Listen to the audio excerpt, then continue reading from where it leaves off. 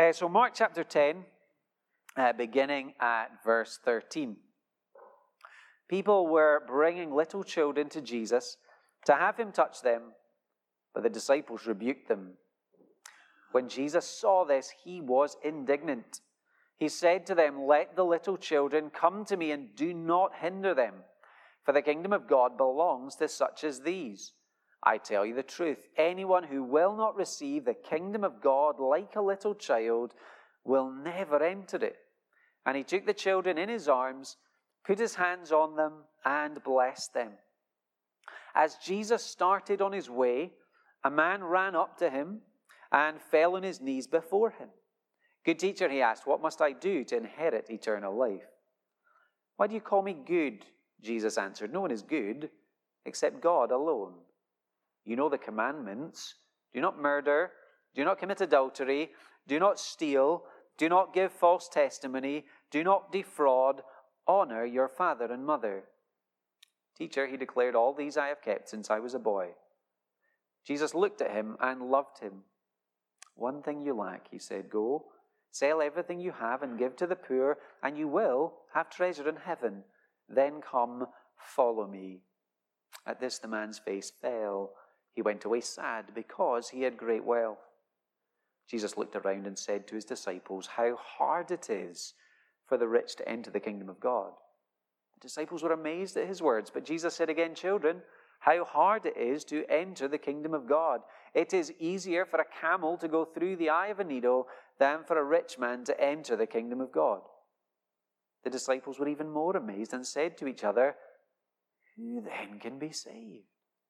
Jesus looked at them and said, "With man this is impossible, but not with God. All things are possible with God." Peter said to him, "We have left everything to follow you." "I tell you the truth," Jesus replied, "no one who has left home or brothers or sisters or mother or father or children or fields for me and the gospel will fail to receive 100 times as much in this present age, homes, brothers, sisters, mothers, children, and fields, and with them persecutions, and in the age to come, eternal life. But many who are first will be last, and the last first." Amen.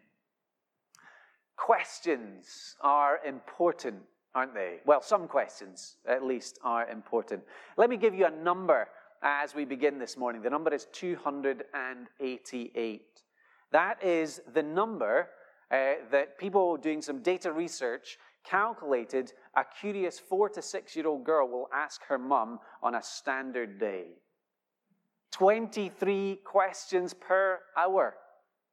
On average, one question more than Theresa May faces at Prime Minister's questions. Mums get asked some really tricky questions as well. The data researchers analysed the 5 toughest. Here's a couple real testers. I don't know if you've had them. Why is water wet? What are shadows made of? I like that question. That research also then began to look into who in our society typically gets asked the most questions. So for a child, mum comes first, always. Primary teachers were not too far behind. And then across society as a whole, we tend to ask a lot of questions from nurses and GPs. And when you start to think about that, perhaps it's no surprise. Here are people who are authorities on their subject. Mum, who is an authority on everything, and everybody else has a slightly narrower field. But these kind of figures, teachers, nurses, doctors, they help us understand our world, and they explain realities for us that we might find difficult to comprehend by ourselves. Perhaps then, it's no surprise to find that Jesus faced so many questions. People understood Jesus was an authority figure, someone who could help them to understand reality. And so we come to a couple of really important questions today. You know, of all the questions that we ask, some are mundane, some have profound significance for our lives. And of all the questions that Jesus faced, the ones that we have in verse 17 from the rich young man, "What must I do to inherit eternal life?" And the question of the disciples in verse 26, "Who then can be saved?" They become questions of massive significance and importance. So we're going to think about three questions today as we look at these texts. The first question is this: can anyone be good enough for God? That's a really important question. For many people today, if you were to talk about goodness in relation to God, you might find them saying something like this: well, I know I'm not perfect, but I'm basically a good person. So if there is a God, I'm pretty sure that he'll accept me in the end. Perhaps that's your understanding. Perhaps you know people who have that kind of understanding. We meet a man here, a rich young man, who has a slightly different understanding, it seems. It seems like he has been living a good life, but he's still feeling dissatisfied. He still is not sure if he's going to receive eternal life in the end. And so he comes to Jesus. He comes to Jesus with real desire. Look with me at verse 17. We find as Jesus started on his way, a man ran up to him. So in that day, adults didn't really run, but he comes and he runs. And he shows great respect to Jesus. He fell on his knees and he calls him a good teacher. And then he asks this crucial question: what must I do to inherit eternal life? But at the heart of this man's question, as Jesus begins to probe, is another question: how good do I need to be good enough for God? And we see that as Jesus begins to talk to him. Jesus says, you've called me a good teacher. Why do you call me good, since no one is good except God alone?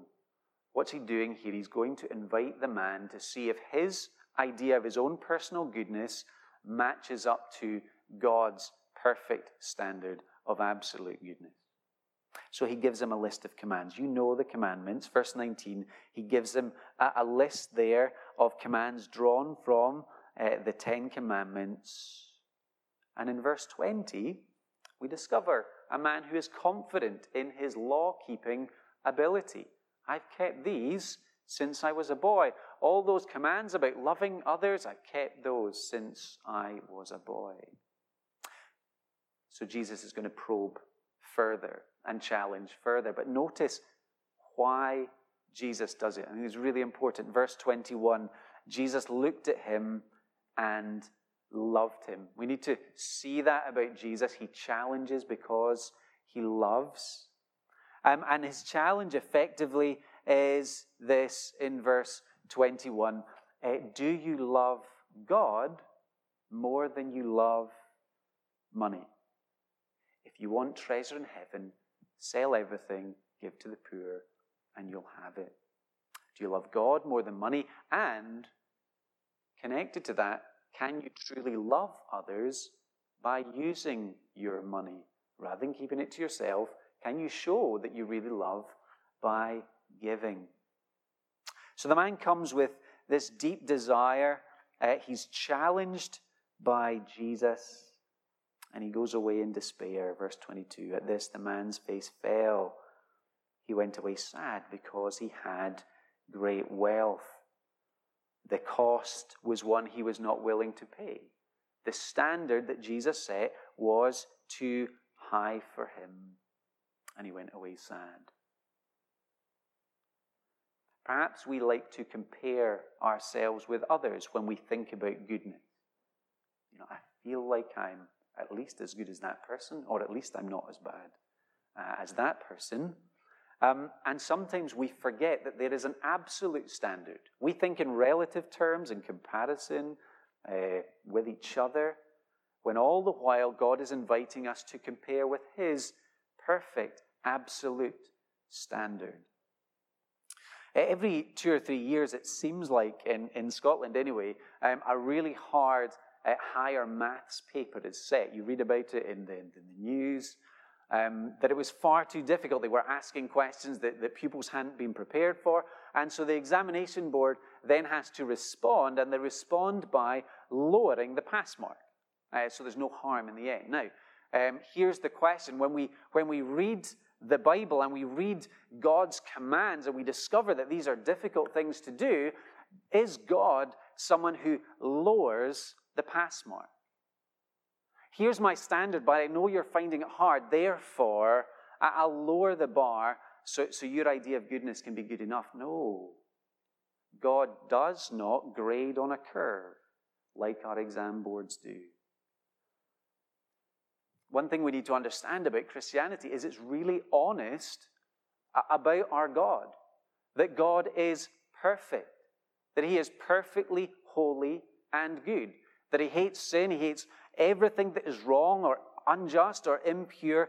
And so if we want to earn God's favor, if we want to do something to know God, then the standard is 100% perfection in all of our lives. That we must love God with all our heart and soul and mind and strength in our words, our actions, our thoughts and motives all the time, from childhood until death. And we must love others with the same kind of energy and care to the details that we apply to ourselves as we love and look after ourselves. And if we can do that, then we can inherit eternal life. But of course, as we all know, when we look at our lives, and we don't need to look very deep, none of us can do that. As the Bible says, no one is righteous, not even one.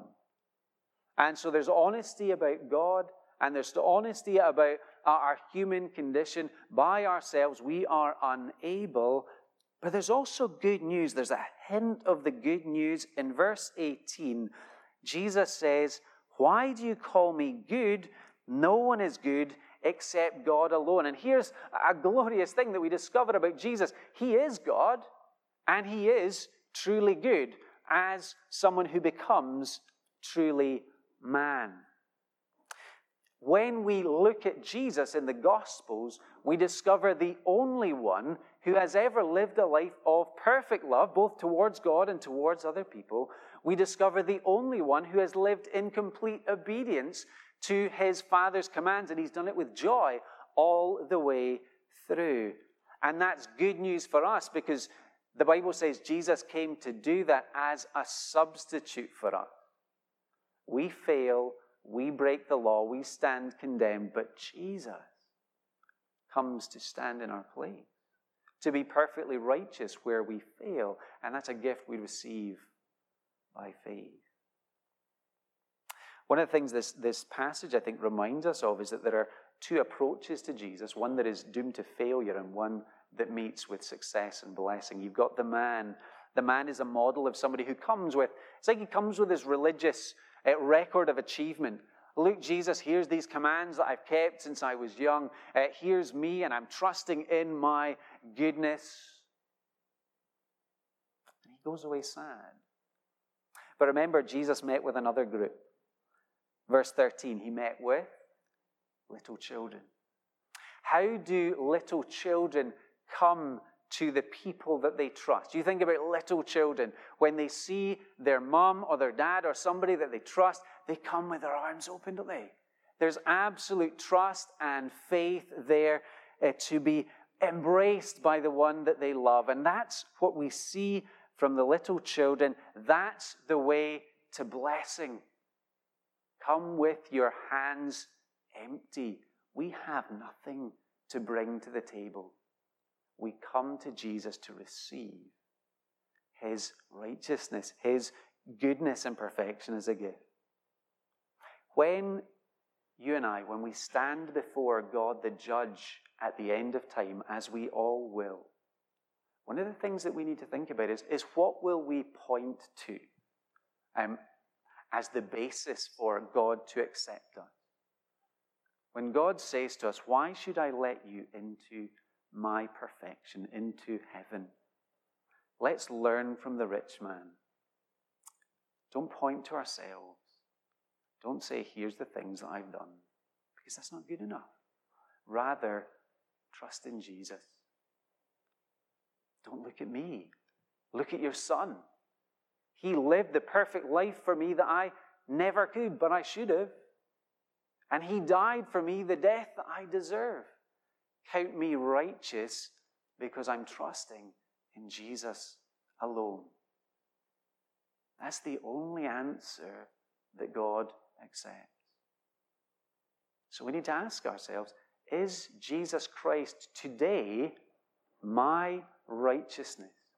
Am I trusting in His goodness and His goodness alone? Next question to think about from this passage is this one. What is my treasure? So here is Jesus, and He's speaking to a man that He loves. We're told that in verse 21. And He has made this man, and He wants to help this man. And similarly, Jesus has made us, and He loves us, and He wants us to see our heart problem and to see Him as its cure. In this way, Jesus is like a surgeon. Jesus will sometimes cut and cut deeply, but He does it always so that He might bring spiritual healing. So when Jesus asks the question in verse 21 of the man to sell everything you have and give to the poor and you'll have treasure in heaven, Jesus is not saying if you have money, get rid of it. That's not a universal truth to apply to anyone who wants to be a Christian. Rather, He is identifying that this man before him has a heart problem. He has the problem of idolatry. He has made his money into the thing that he lives for and values most of all. In essence, Jesus is asking the question of him, is it your money or your life? And the man sadly, tragically, chooses to live for his money. He wanted eternal life, but he valued money more than God. He wouldn't loosen that grip on his money so that he might follow Jesus and inherit eternal life. Now, idols, of course, are not just an ancient problem. We recognize today, I guess, that money is one of those things that has a huge influence, a huge pull on us and on society. This week I read a couple of articles where the wording idolatry was used. So there was one article talking about children's celebrity idols. That those involved in education are becoming increasingly concerned that there are some children who are saying, I don't need hard work, I don't need education. What I need to do is get famous, like those folks on the telly. That's the way to achieve. Another article was talking about social media as society's modern-day idol. Here's the thing that we bow down to for approval and identity. We recognize that there are things in our lives that we choose to value and choose to define us. And again, while we're thinking about questions, it's really important for us to be able to reflect on our own lives with honesty. Whether we're Christians, whether we're not Christians, what do I value most in my life? Where do I plow my time and my energy and my money into? What could I not imagine life without? We need to think about these things. We need to ask God to reveal the answers to us, even if they're hard for us to hear, to pray with honesty about those. Here's what we have in this story. We have a rich man standing before Jesus. He's looking to inherit eternal life. And in John's Gospel, Jesus says, I am the way, the truth, and the life. Here is Jesus, the one who is the life of God, who can give the gift of eternal life, who is the treasure in heaven. But compared to the money in his pocket, the money in his bank, Jesus didn't seem that glorious. He weighed them up and he chose his money. The Bible tells us we see the glory of God in the face of Jesus. We look at Jesus, we see the character and nature and quality of God. When you look at Jesus in the Gospels, you think about how he was with his disciples, his love, his mercy, his patience, his willingness to forgive. We see the glory of God in the face of Jesus. But unless God opens our eyes by his Spirit without God's help, we will not see Christ as treasure. He will seem mundane. He will seem just another figure in history. I was at the football yesterday watching Edinburgh City against Peterhead, and I was standing there in the cold and remembering as a student when I used to go and watch Aberdeen play in Pittodrie. And the first couple of matches I went to, I found myself asking the friend who I went with, why does anyone bother going to live football? Now, that wasn't an indictment on the way Aberdeen were playing, though it wasn't great. It was a reflection on the fact that all I could see were blurry figures running around. It's like, I think he's playing in red, so I know he's playing, but I have no idea who he is. Turns out I needed glasses. I couldn't see what the fuss was all about because I didn't have glasses, and I really needed them. John Calvin talks about the Bible as God's glasses. It's the way that he reveals Jesus to us. And we need the glasses of the gospel. We need God to do something in us so that we would see the glory of Jesus and his salvation, so that we would desire and treasure him above everything else. That's true for us if we're not Christians or if we are Christians, because it's so easy for us to sort of plateau and think, I understand Jesus. And we can allow, even as Christians, Jesus to become somewhat mundane to us. We need God constantly to be showing us how glorious our Savior and our salvation is. Notice at the end of verse 21, after saying, sell everything and you'll have treasure in heaven, he says, then come, follow me. That is the goal. That's eternal life, to follow Jesus. Here's this quality of life that we're invited into, to know Jesus as our elder brother, as our Savior, as our Lord and King, and to be brought into God's family. He is the one who brings us to God, his Father. So eternal life is something we look forward to, a perfect life that lasts forever, but it's a life we're invited into now, because it's an invitation into our relationship with the God who made us and loves us now and forever. How does God correct our vision? Is so that we would treasure Jesus, unlike this rich man who couldn't see Jesus as treasure and walked away. Well, we've said it in part already, that God uses the Bible to reveal his truth and his glory to us. He uses things like gathering together as God's people in church, worship, reminding one another in song and in word of the truth of the gospel. As we pray, God works in us and confirms that relationship that we enjoy and speaks with us as we speak with him. There are things that we can do, places that we can be to help us to delight in Jesus more. Therefore, quite simply, we should make use of those. And we should ask God to change us when we come to church, when we read the Bible, as we pray, as we spend time with other Christians. Verse 28 is interesting. So after Jesus talking about how hard it is for a rich person to enter the kingdom of God because of the power of that idol, Peter says to Jesus, we have left everything to follow you. So here's a great example. And what does Jesus say? Jesus encourages Peter, he encourages us as a church that giving up everything to follow Jesus is absolutely worth it. That yes, there will be persecutions, but there are also rich promises attached, and ultimately the treasure of eternal life now and always. I quoted Jim Elliot last Sunday evening. I'm going to quote him again. Jim Elliot, who was a missionary who went to a tribe who were headhunters who would kill and then do things with people's heads to preserve them.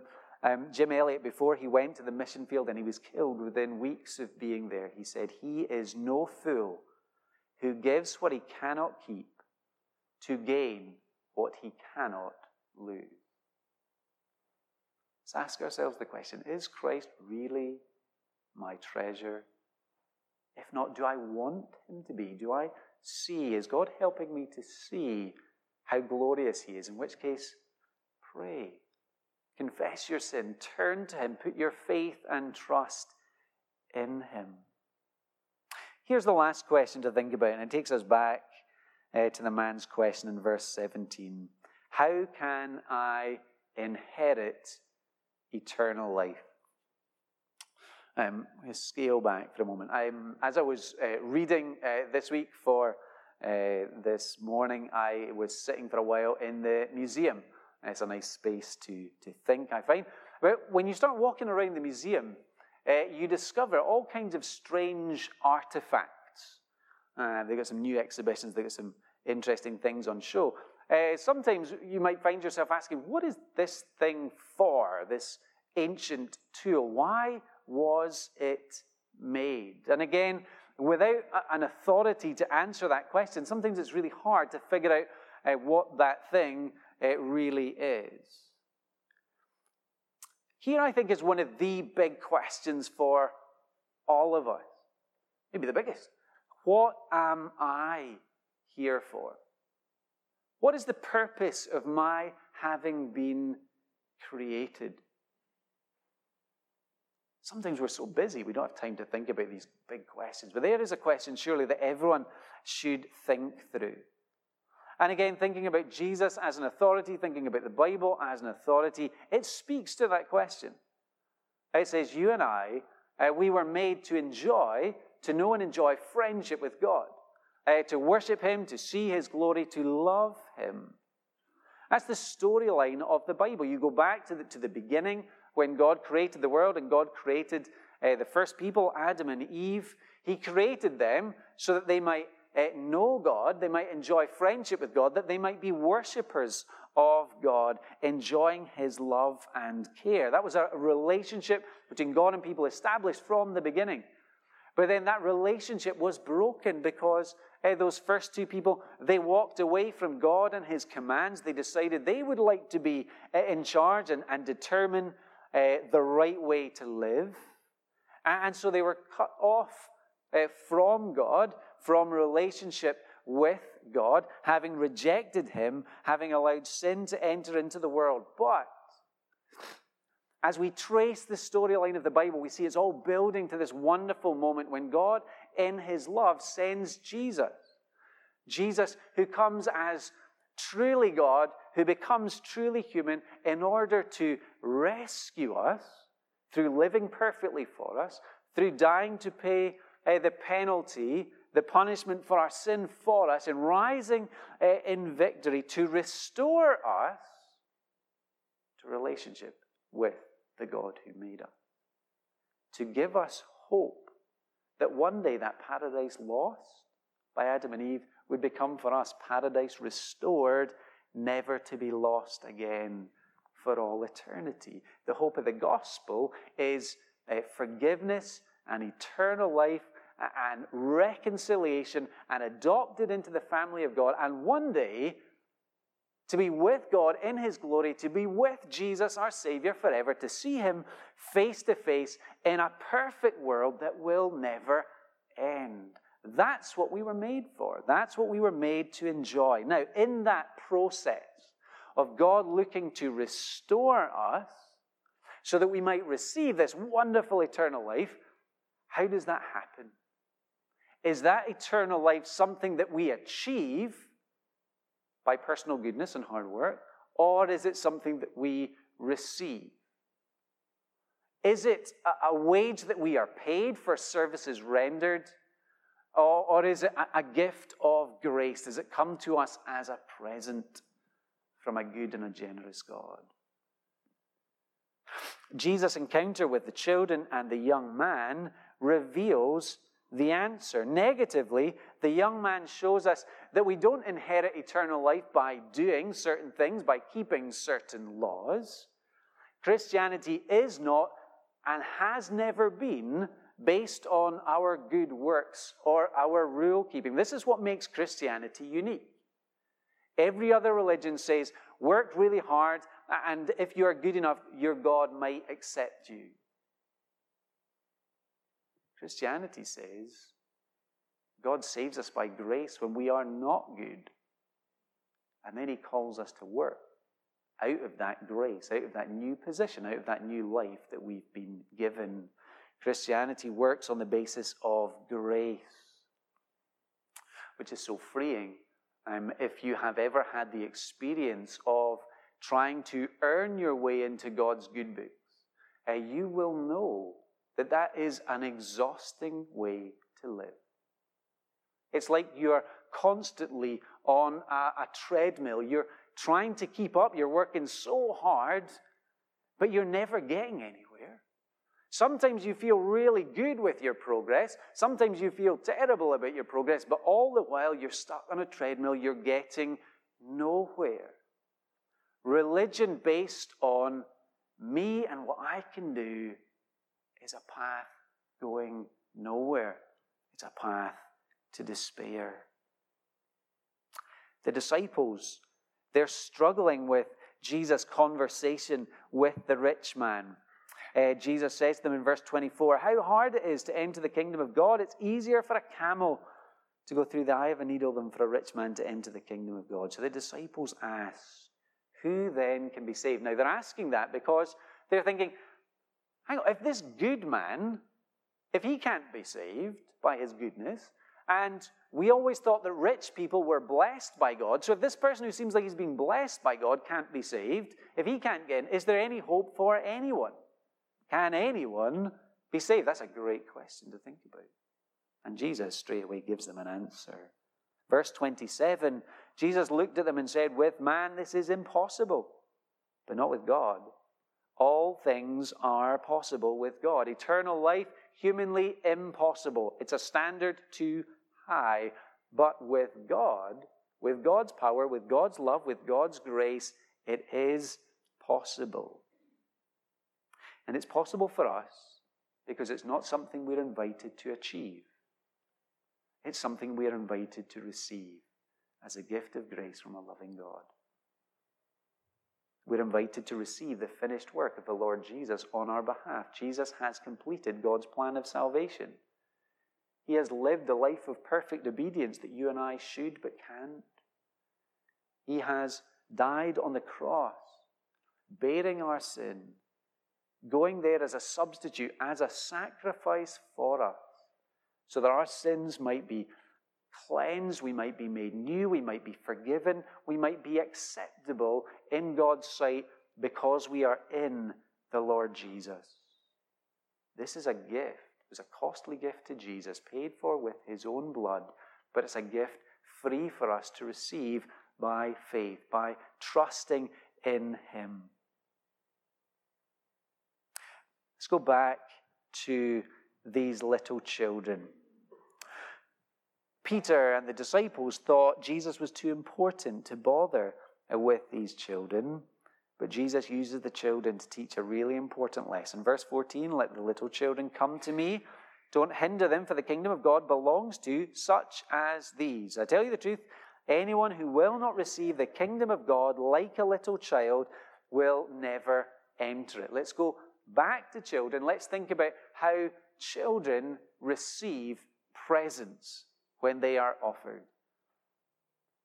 You don't typically find them hanging back, being quite casual about that present. Oh, I can leave that for a week or two, don't need to open it. You don't find them trying to find their piggy bank so that they can pay you back for this gift that you're offering. Rather, what you see is eyes that light up, and you see hands that open, and you see a gladness to receive and enjoy the gift that they are offered.